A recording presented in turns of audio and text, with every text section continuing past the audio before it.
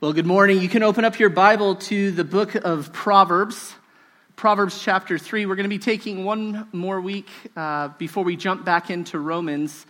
So next week, Smed will be taking us back into Romans, continuing to lead us through that. This week, we're going to look at Proverbs chapter 3. We've been going in our 414 ministry here at Grace Bible Church, which is the young adults ministry at Grace Bible Church. So post-high school through 20s, we have a ministry. We've been working through wisdom.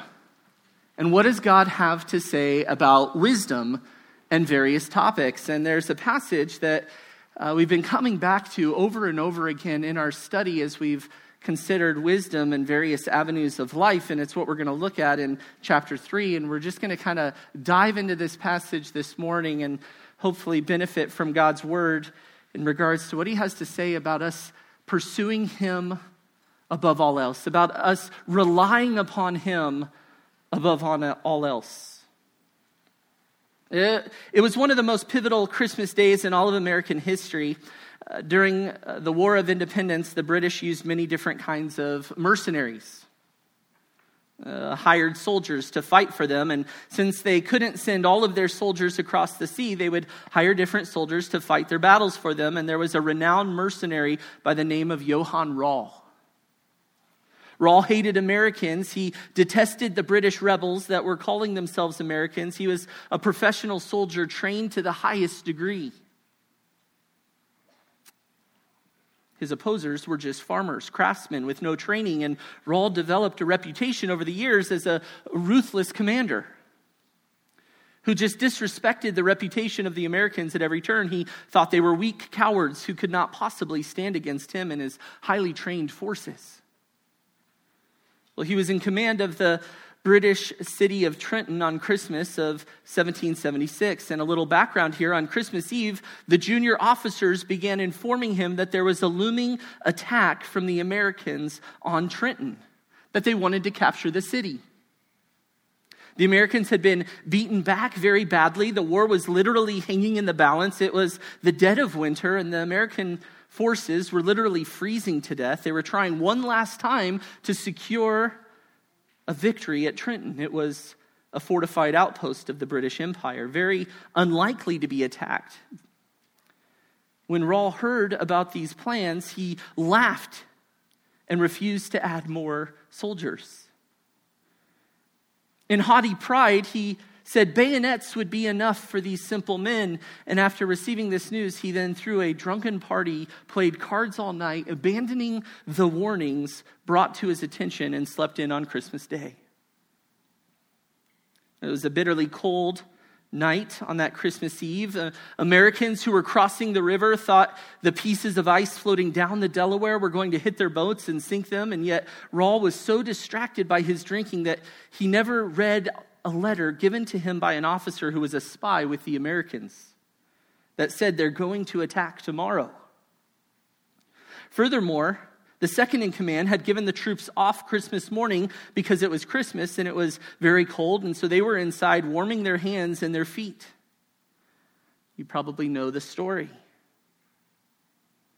You've probably seen paintings of Washington crossing the Delaware. The Americans totally surprised Rall and his forces. Rall ordered a counterattack, mounted his horse, and as soon as he did, he was shot. And as he laid in the street bleeding to death, George Washington stood over him and had him sign a surrender. He only lived long enough to make that signature, and then he died. Rall, in his prideful arrogance, thought he knew best. Rall, in his prideful arrogance, thought he was incapable of defeat by such little forces. He was ill-prepared and ignored wise counsel, brushed aside warnings because of this. Because of all of this, literally a nation was brought into being, and the British lost the American colonies. It cannot be overstated. It cannot be overstated the danger of our own prideful arrogance. The danger of self-will. The danger of self-desire, of self-reliance. For Rall, He, in his confidence, thought he could navigate his forces to victory in his own wisdom, his own assessment of things, his own strength. And the warning for us is that we would try to navigate this life in our pride. That we would try to navigate the various circumstances that we face in life, that we would try to conduct ourselves in an appropriate manner in the midst of those circumstances independently. With our own resources, in our own wisdom, ignoring the resources that God has placed right before us. So thinking on these things, consider with me Proverbs chapter 3. We're going to kind of dive in and look at verses 5 through 8 this morning. Proverbs 3, starting in verse 5. Solomon says, trust in Yahweh, or trust in the Lord, trust in Yahweh with all your heart, and do not lean on your own understanding. In all your ways acknowledge him, and he will make your paths straight. Do not be wise in your own eyes. Fear Yahweh and turn away from evil. It will be healing to your body and refreshment to your bones. We must abandon self-reliance. And we must completely depend and rely upon God. If we're to navigate this life to the glory of God as ones who have been saved by Christ, by the work of Christ, as ones who have placed their faith in the gospel, if we're to navigate this life as that kind of person, living now for the glory of God, we must cultivate total reliance upon God. We must seek to live by God's means, in God's resources for God's glory. And in verses 5 through 8, there are two primary commands for cultivating total reliance upon the Lord. In verses 5 through 8, there are two primary commands for cultivating total reliance upon the Lord. Solomon uses poetic parallelism where we see multiple statements of instruction getting at the same idea or the same instruction, and this breaks down into two sections, verses 5 and 6 and verses 7 and 8. And what each section is doing is it's communicating one primary instruction that we are to heed, that we are to obey, that we are to follow. And what the culmination of obedience to this instruction in these 4 verses produces is total reliance upon Yahweh, upon the Lord God. Solomon is giving instruction that when heeded leads one to trust God in life's various circumstances, trials, and victories, and to conduct themselves within those circumstances in a God-honoring way. Solomon in chapter 3 has been following a pattern every 2 verses, giving rapid fire instruction for his sons. And some have thought verses 5 and 6 and 7, 8 go together, that those are one primary instruction repeated the same way. And while they're very similar, there is nuanced elements to both of them. And the pattern of chapter 3 shows that Solomon is giving new instruction each couple of verses for his sons to heed. And so while what we're going to see, the instruction in verse 5 and 6 and the instruction in verses 7 and 8, they overlap, they also have a nuanced difference, and we'll draw that out as we look at them together this morning. So number 1, the first command for cultivating total reliance upon the Lord is this: trust Yahweh, or trust the Lord in your circumstances. Trust the Lord in your circumstances. Look at verses 5 and 6 again. It's right there. Trust in the Lord. That's the primary thrust of these verses. Trust in the Lord with all your heart. And then the negative. And do not lean on your own understanding. In all your ways acknowledge him. And then following the command, the consequence, the result, and he will make your paths straight. Solomon breaks down this command, summarizing it really in 3 different ways, all communicating the same idea or the same truth from different directions. In the last part of the verse, verse 6, he gives us the outcome or the consequence of obedience to this command. And we're in Proverbs, so these are general principles that when followed generally lead to these outcomes.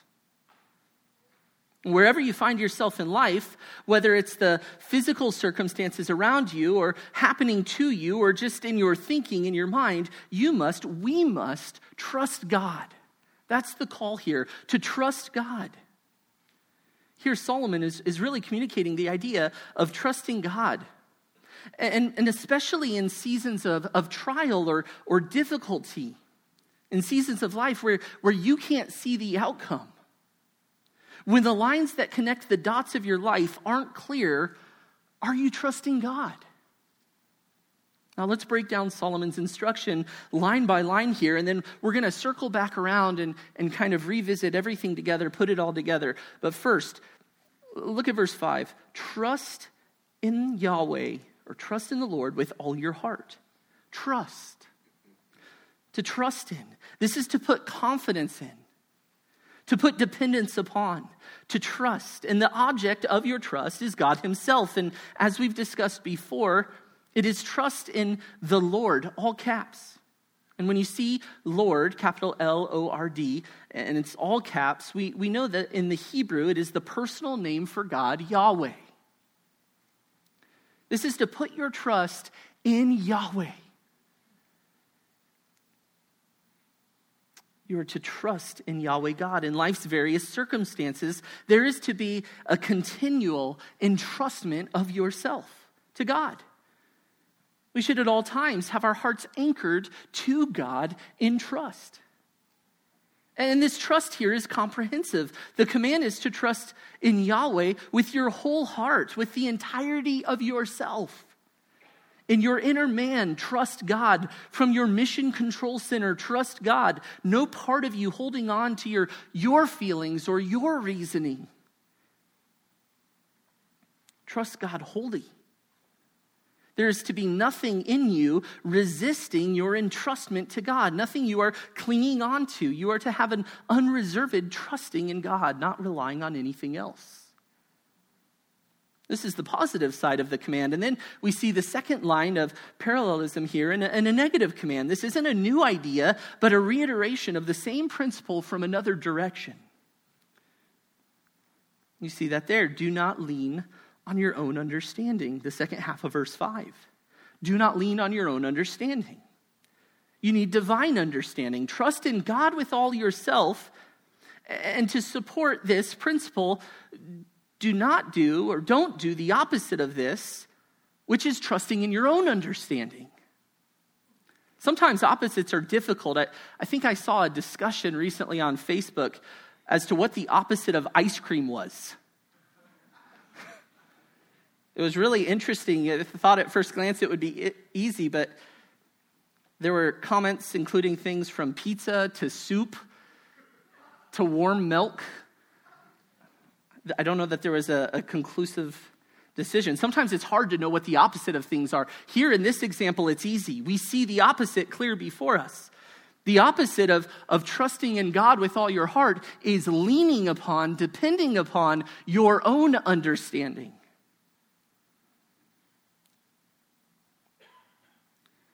Do not trust yourself. Which demonstrates that from God's perspective, which ultimately is the only one that matters, if you are not trusting in God, you are leaning on your own understanding. You are trusting in yourself. The instruction to not lean on your own understanding is literally don't brace yourself within life's various circumstances upon your assessment of situations, your understanding of things. Don't steady yourself with what is going on in your life and how that fits in with your understanding. You need divine understanding. We all do. Don't stay your heart. Don't allow yourself to be directed by your assessment of the circumstances. I want this outcome. This is going this way. Therefore, I conclude this is good. Or, I want this outcome, this is going this way, therefore I conclude this is bad. And I need to manipulate things and get in the middle of this to control the outcome that I want in my own reasoning and my own desires and my own perspective. No, don't stay our hearts upon what we desire, our assessment of circumstances. We are to trust the Lord with all of ourselves. not God and my understanding. Consider Jeremiah 17:5. You can just listen for a moment. Jeremiah 17:5. Thus says the Lord, cursed is the man who trusts in mankind and makes flesh his strength, and whose heart turns away from the Lord. Jeremiah 17:5. Don't allow your heart to turn away from the Lord, trusting in yourself. Don't make flesh your strength when God desires to be your strength. God desires to sustain you. God desires to lead you, to support you. Don't listen to yourself. Don't trust your assessment of things apart from God's word. Don't support yourself. Don't lean on your own understanding to make sense of things. Don't do any of this. Rather, again, Solomon in verse 6 brings more light to this command. Look down at verse 6. He says, in all your ways, acknowledge him. In all your ways, acknowledge or know him. We are to always, in every one of our ways, take the Lord into account. Acknowledge him. It's to know him. Each step we are to take, making sure that in each step we recognize God's presence and are seeking God's direction. You're called to understand God's nearness in every moment. And how much good would consistent practice of this have upon our lives if in every moment and if every step, if in every misstep, if in every challenge, every offense we feel, every disappointment we experience, every unmet expectation we have, we recognize and acknowledge him. He is there. He is near. He is good. He is loving. He is faithful. He's working out his righteous providence in every moment, and he is trustworthy. And as you address life and all of its challenges, all of the various circumstances you find yourself in, we mustn't lean on our intellect to work things out. We need to acknowledge God and go to God for direction, to trust him, trust in his word. And then what's the result of this? What is the consequence of obedience to this? That we would trust God in all of our circumstances. It says it there. The second half of verse 6. And he will make your paths straight. For your path to be straight is to receive direction from God. God is the one who gives a straight path. This is a shepherding imagery here. This expresses God's care for those who are his and demonstrates that God is kind and loving and generous and merciful to his people. This command to trust in God, the prohibition to not lean on your own understanding, it's for our good. It's an expression of God's kindness and care for us. It's for our benefit. This is going to help you. For God to make your path straight means more than guidance. It means God removes the obstacles, making a smooth path or way of life. God brings one to the appointed goal of life. And what a glorious promise. We don't have to carry the burden of figuring out our own path, of figuring out what the right path is independently. We don't have to manipulate our circumstances to get the outcome we desire and that we think is best. No, we trust God. We recognize his presence, and when we humble ourselves under God's care and direction, we can actually have confidence that we are on God's intended path for you, for us. Have you ever felt in a season of perpetual disappointment? I really want this thing, and it's just not happening. If only God would do this thing. If only my circumstance would change in this way. Listen, what God asks of us is not to get our hands on those things and make them move forward how we desire. No.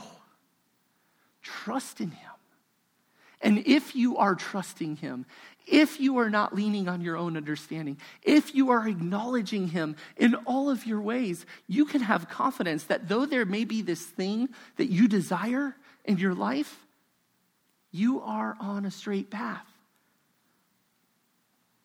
One that is pleasing to the Lord and one that is good for you.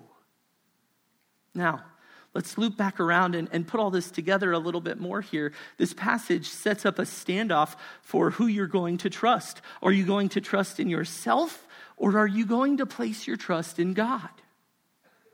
In all of life's circumstances, when all of life's victories, and in all of life's challenges and hardships and trials, who will you put your trust in as you navigate these things? Who will you trust? God? The promises of God? The purposes of God? The word of God? Or your reasoning? Or your experiences? Or your emotions? Your perspective and your understanding? This can be painfully difficult. Painfully difficult. It's so easy to hear our own thoughts, our own emotions, our own desires so much louder than we ought. And to hear God's instruction from his word, to set our minds on truth from Scripture far less than we should. What does this look like practically? To trust God is to invite God's perspective into every area of our lives. To trust in the Lord, we must know the Lord. To trust the promises of God in life's hardships, in unexpected difficult seasons, we must know the promises of God. And yet simply knowing truth is not enough. You actually have to trust in them. You have to believe. You must have faith in God with your heart, with all of yourself. You must look away from yourself in life's various circumstances and look to truth, to God. And as you seek to trust God, your great aid and expression of this is to look to Scripture, to look what God has revealed. And so when life's trials come, who will you trust? Who must we trust? The promises of God? The Word of God? Or again, our understanding, our experiences, our emotions, our perspectives? Will you concern yourself more with getting your desired outcome or embracing God's desired character for your life? When you're tempted to put your foot down and reject trusting in God, go to the promises of God. Go to the instruction of God. Speak truth to yourself that God's way is best, that God is near, that God is sovereign and wise.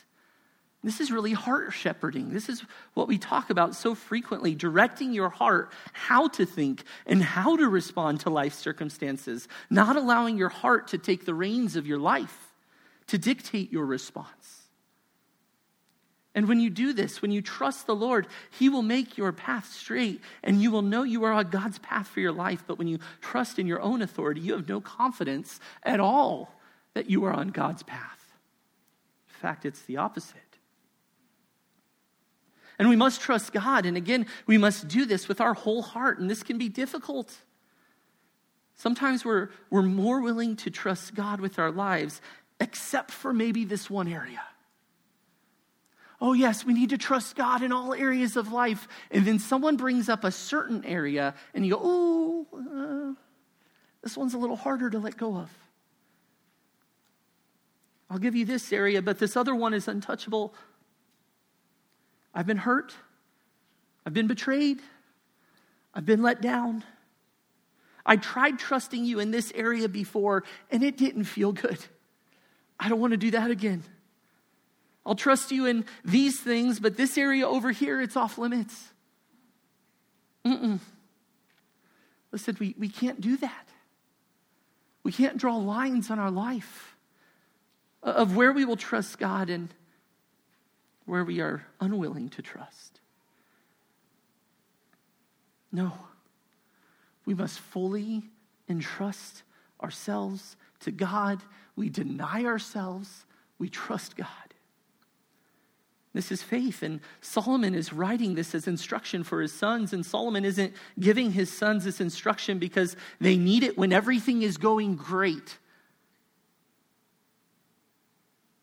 This isn't the kind of instruction that you need when everything is going great and feels wonderful. This kind of instruction is for when our faith is being tested. This instruction is to resonate in our hearts and minds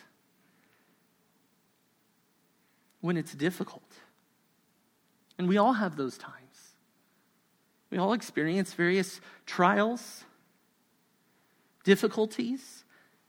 You might be in one now.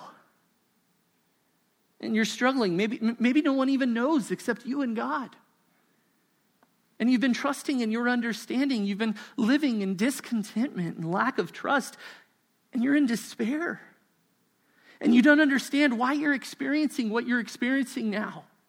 You don't understand God's reasoning.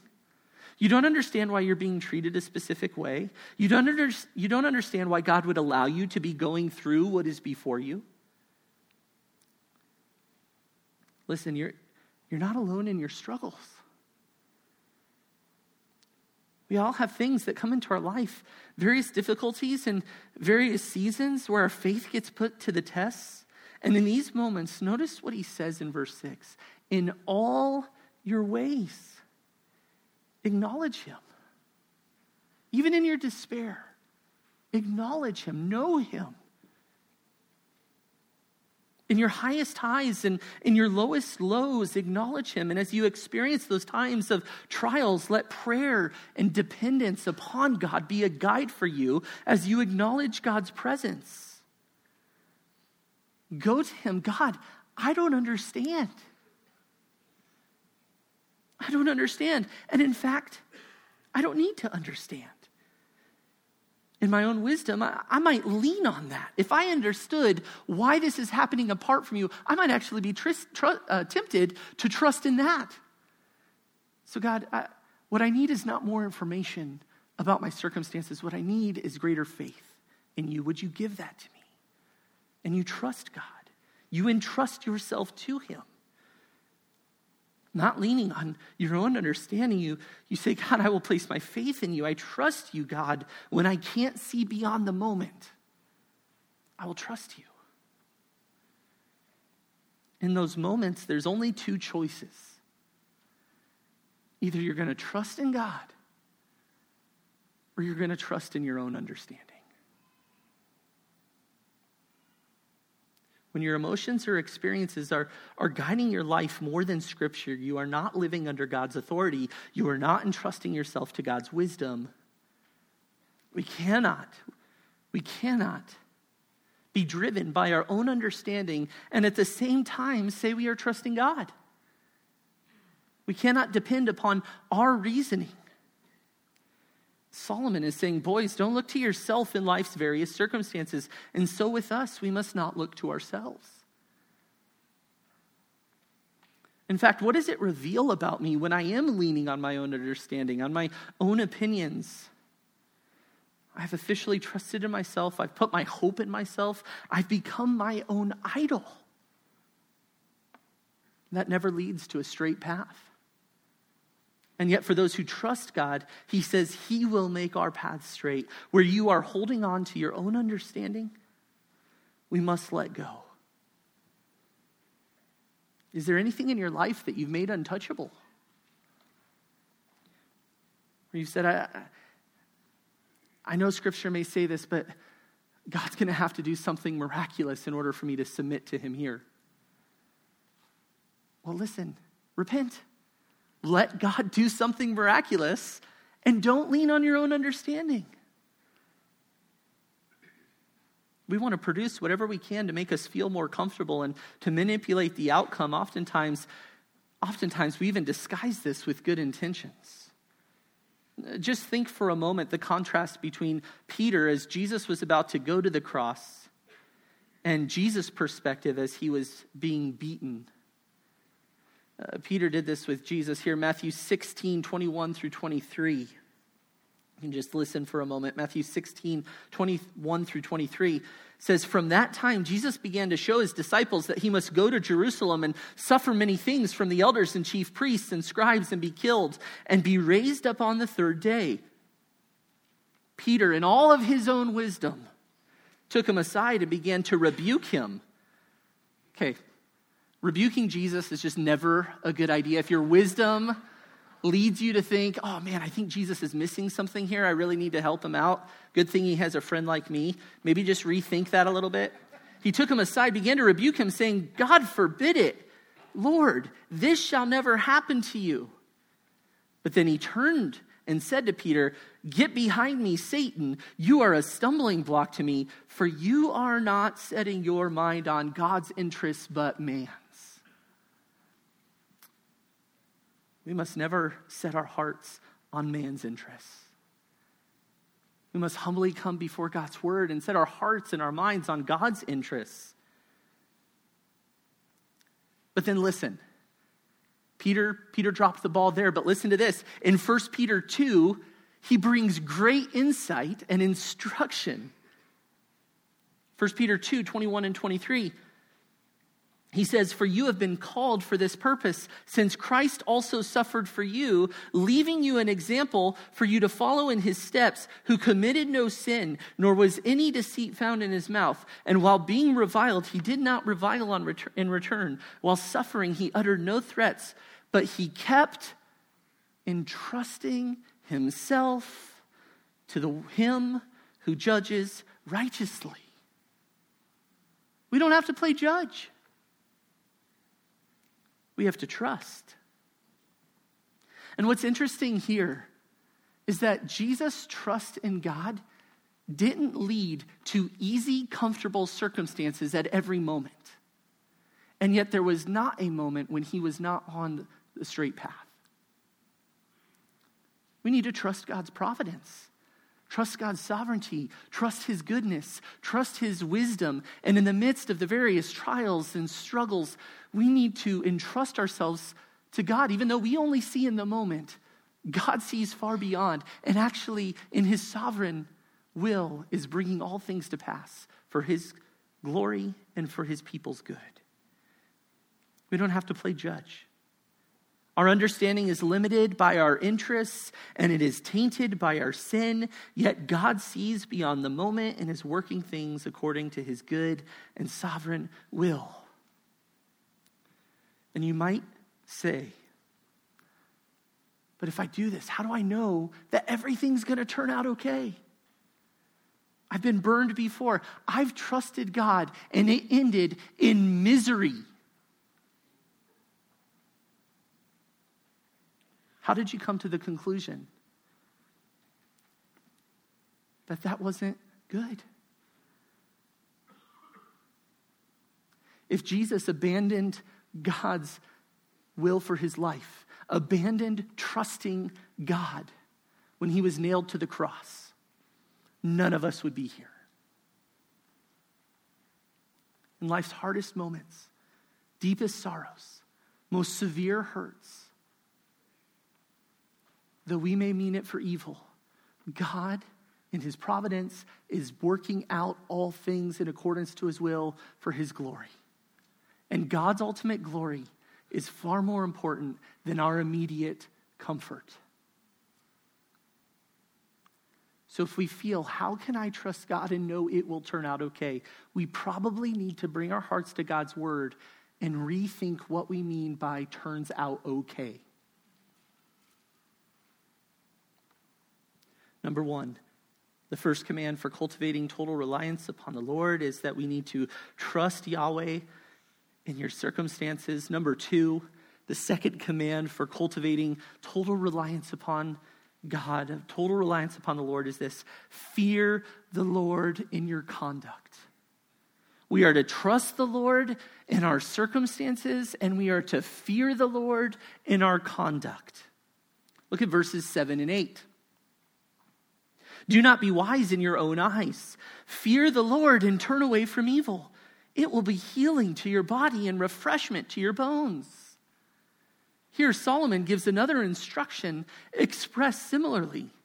He comes at this command from a couple different directions, communicating the same reality. And this instruction to fear the Lord or fear Yahweh is very similar to the prior one, to trust God. However, the nuanced difference is that the trust of God in our circumstances demonstrates a looking to God and an entrustment in the character of God as we navigate the various circumstances we find ourselves in. But here, the call to fear Yahweh, the statement following fear the Lord, where Solomon says, and turn away from evil, indicates that the focus in this section is a humble submission to God in life that leads to not conducting yourself independent from him, but rather conducting ourselves in a manner of humility that fears God and flees evil.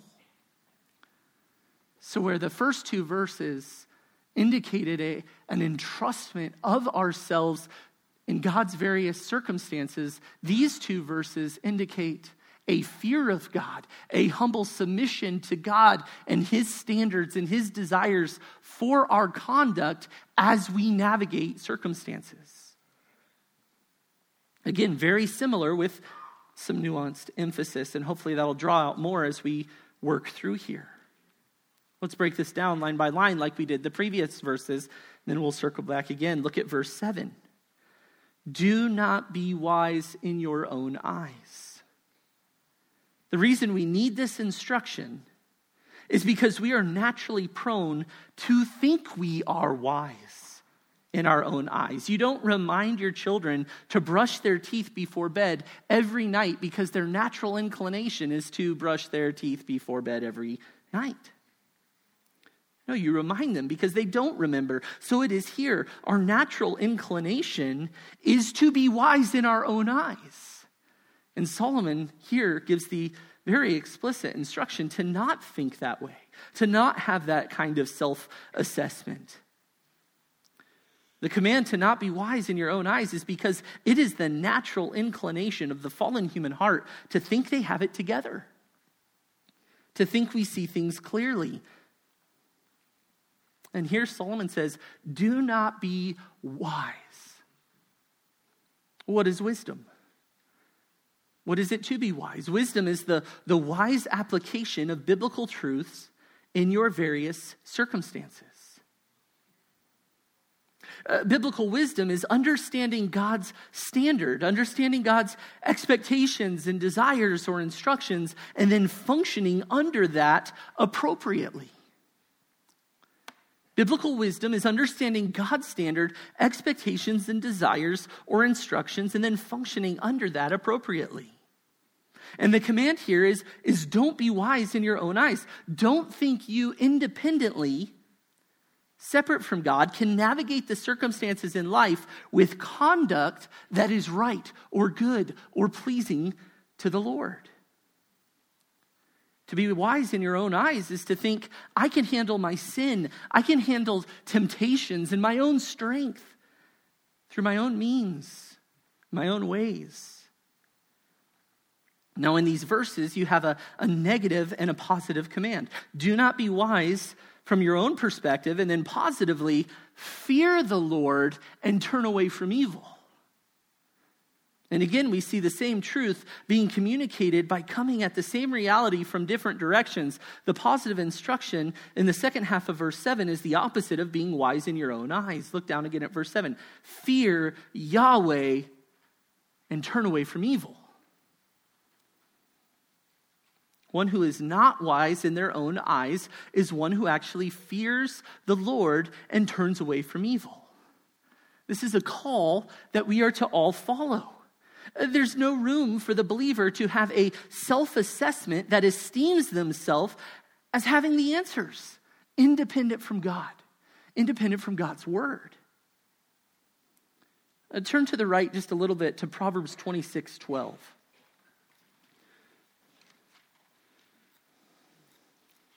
Proverbs chapter 26.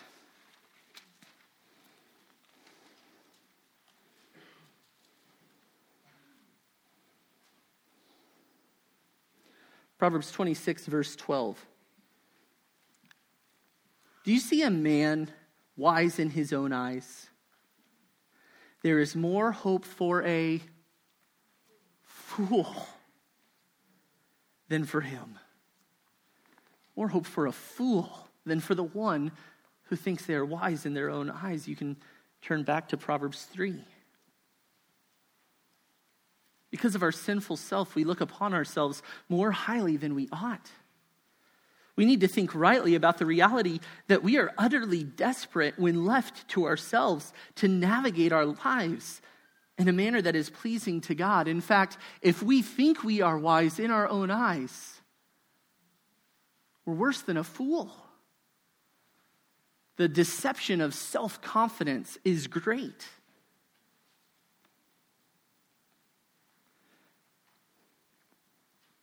Our problem oftentimes is we think too much and too highly of ourselves, and we don't think highly enough or often enough of God and what he has to say. Solomon instructs his sons here to fear God. Fear of God comes with a right view of God's holiness and a right view of yourself. When we see ourselves rightly and our sinfulness clearly, it should cause a reverential fear that leads us to have far less confidence in our assessments and evaluations of what is right and good, and much quicker to submit ourselves to what God has said is righteous and what is good. Do not be wise in your own eyes and fear God. That's a very prevalent theme that characterizes the book of Proverbs as well as Scripture as a whole, and that's that wisdom is related to fear.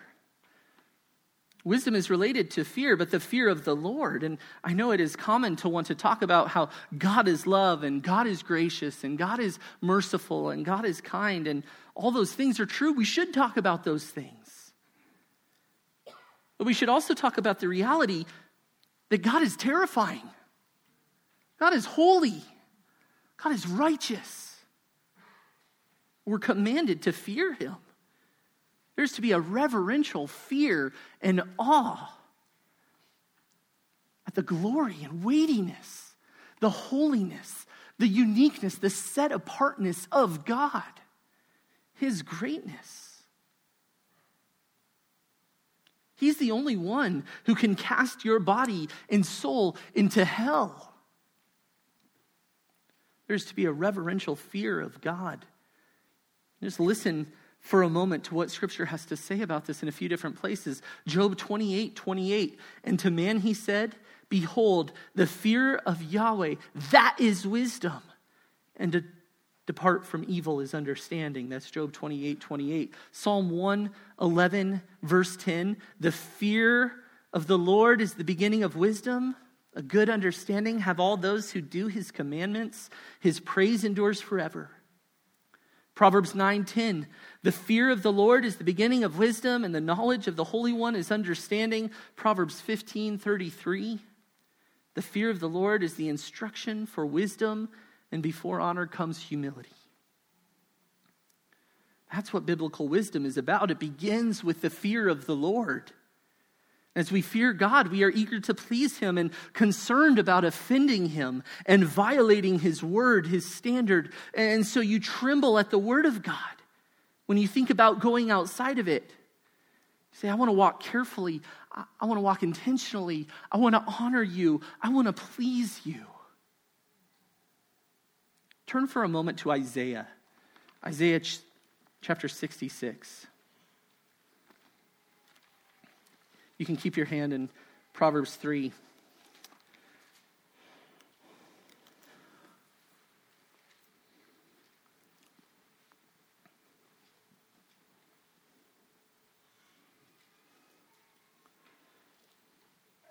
Isaiah 66, starting in verse 1.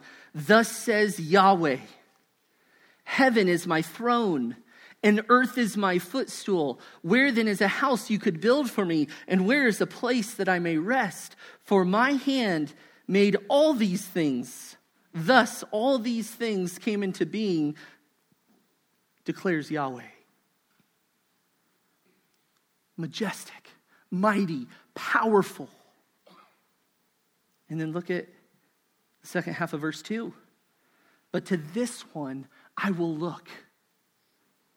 But to this one I will look, to him who is humble and contrite of spirit, and who trembles at my word.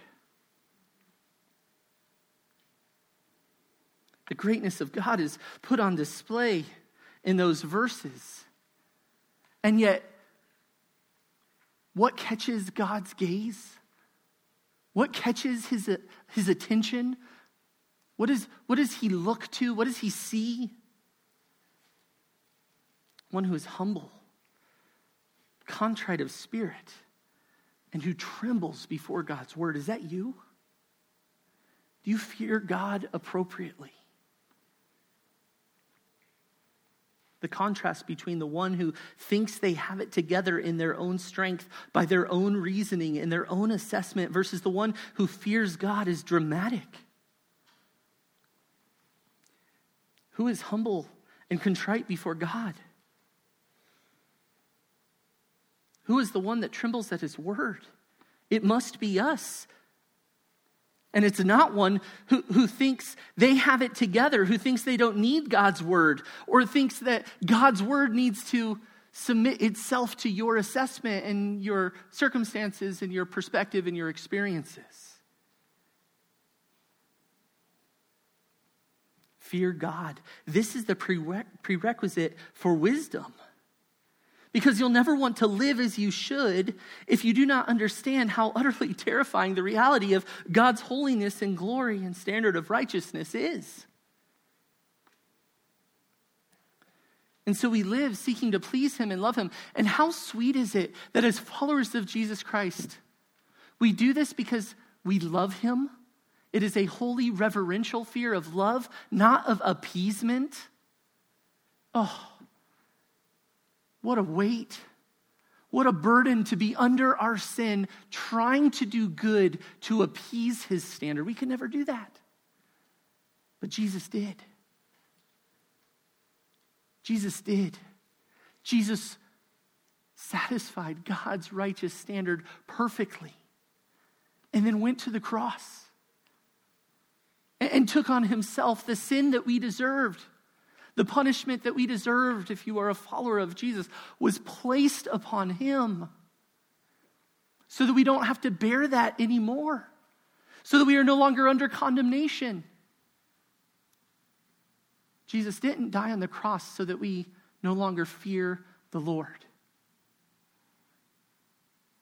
His dying on the cross did relieve us from the condemnation of our sin, but not from the obligation to fear God. We fear him, but we do it out of a reverential love. And so we pursue holiness and we pursue obedience and we entrust ourselves to God and we cling to his word because we love him.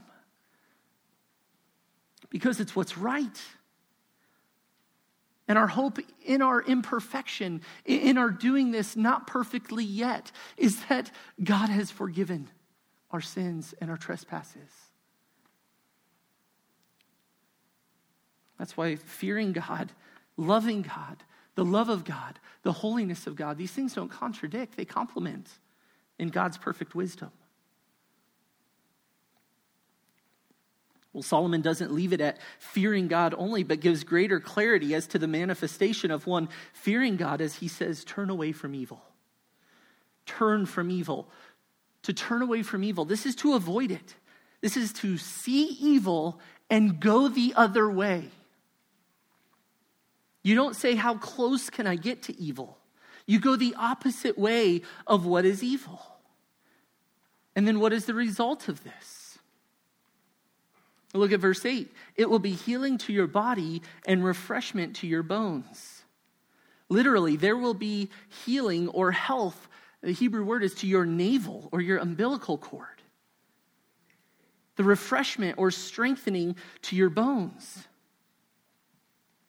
Oftentimes in Hebrew, we see anthropological terms dealing with man or parts of man, and they typically should be taken holistically.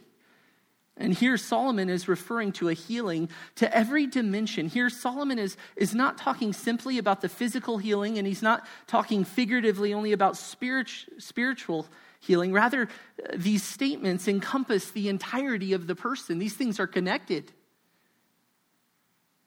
And again, this is proverbial wisdom that the general outcome is you will have healing to the center core of what brings nourishment to you and strengthening to your bones. It is just always better for us to walk, for us to live in submission to God and his instruction, to be humble before him. It is always for our good to do this, to entrust ourselves to him.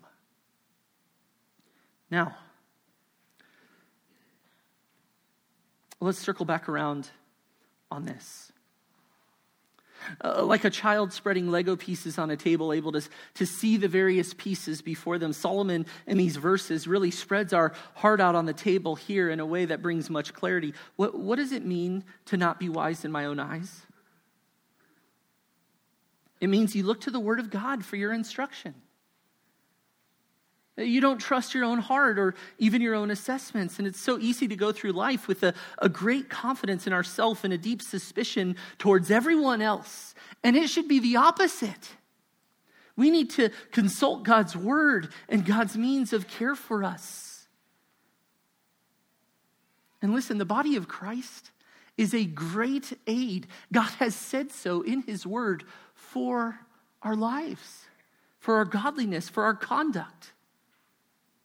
The body of Christ is a great means of God's care for us. The body of Christ is a great aid for us to be on guard from trusting in our own wisdom, even around the Word of God. We must be connected to one another in each other's lives, caring for one another. And so we do not trust in ourselves, but we turn away from evil. We run from evil. This means we take every occasion and every means of grace that God has placed in our lives to aid us in our pursuit of holiness. We run away from evil. We're eager to please God, and we're concerned about offending God. And so we consult his word on everything we can in our lives. And we live recognizing God's presence in every moment, in all things. We don't trust our battle against sin to ourselves, but we realize we need the resources that God generously gives to us. We cannot let our emotions come against the word and then trump the word as the authority. We can't be like Raw with a complete disregard for the warnings or a complete underestimation of the dangers before us. We must submit ourselves to God and recognize him as the ultimate authority. And you might say, Josh, this seems really extreme. Is it really a big deal to not trust God? Do we really need to seek God's word in all of life's choices and all of our conduct? Is it really that important? Well, where else would we go? Where else would we go than to the word of God?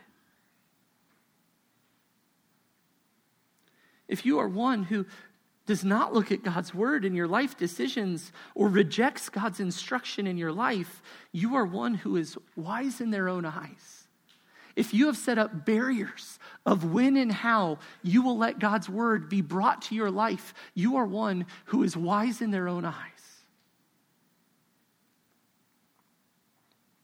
Work, church, relationships, hobbies, battles for holiness, gray areas, life decisions, challenging relationships, liberties. We cannot approach proper conduct in any of these things depending on our own strength without consulting God's word.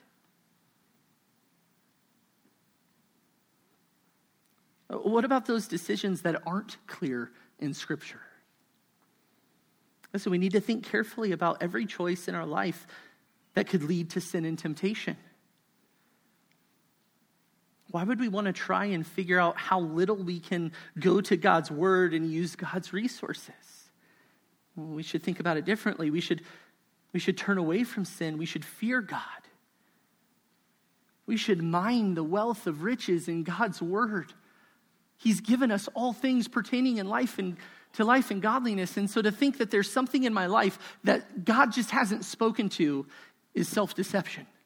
He has spoken to all things that we need to hear to be able to conduct ourselves in a manner that is pleasing to him, ready for every good deed that he would have for us. We must not play on the fringe of the culture or play on the fringe of sin. Where the Bible is clear, we must pursue what is best. Otherwise, we might find ourselves one day so far down the road in our own liberties, in our own entrustment of ourselves to our understanding, where our heart is hardened and we're neck deep in sin. Usually, the atrocious sins we hear of people getting in or we find ourselves in, we don't get there overnight. It's little compromises. Trusting ourselves a little bit here, and then a little more, and then a little more. Little areas of negligence, and they harden our hearts. They give us a false trust in ourselves or a false or wrong suspicion of God. We must fear God. Seek to please him. God is supremely trustworthy. We have the benefit this side of the cross of seeing so clearly God's trustworthiness and God's extreme provision in his Son. How could we ever, when thinking rightly about the gospel, come to the conclusion that God is not trustworthy? That our way would be best? How could we doubt his faithfulness when we sit at the foot of the cross? God has only ever been faithful at great cost to himself. We can trust him. Do you trust him? More importantly, have you entrusted yourself to him wholly? Have you turned away from a life of perpetually living for yourself, of perpetually living in your own authority? And have you humbled yourself before God in faith and repentance, looking to who he is and what he has done through his Son and his death on the cross? Have you recognized you're a sinner, that you could never meet God's standard, that you deserve judgment and wrath and punishment? You are guilty before him, and the only remedy is Jesus. It has to start there for each one of us. And then as we experience the riches of knowing God, of no longer being under his condemnation, of having fellowship with him, we walk day by day, trusting in him, not leaning on our own understanding, fearing him. And whatever life circumstances bring, we entrust ourselves to him. And as we seek to navigate those circumstances, we fear him, recognizing his presence always. He will never disappoint you. Let's pray.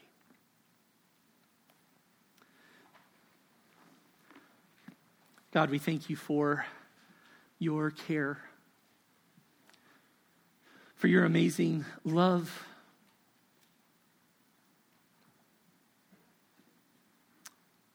We thank you that you long for us to be near to you, to entrust ourselves to you. Lord, I pray that we would be men and women who do not look to ourselves. In all of life's circumstances and all of our interactions, I pray that we would not place our hope, not place our confidence in us, but that your word would ever be before us. That we would trust in you and you alone, that you would be what you are, which is a rock for us. And that in you we would find hope and peace and joy. We ask these things in Jesus' name. Amen.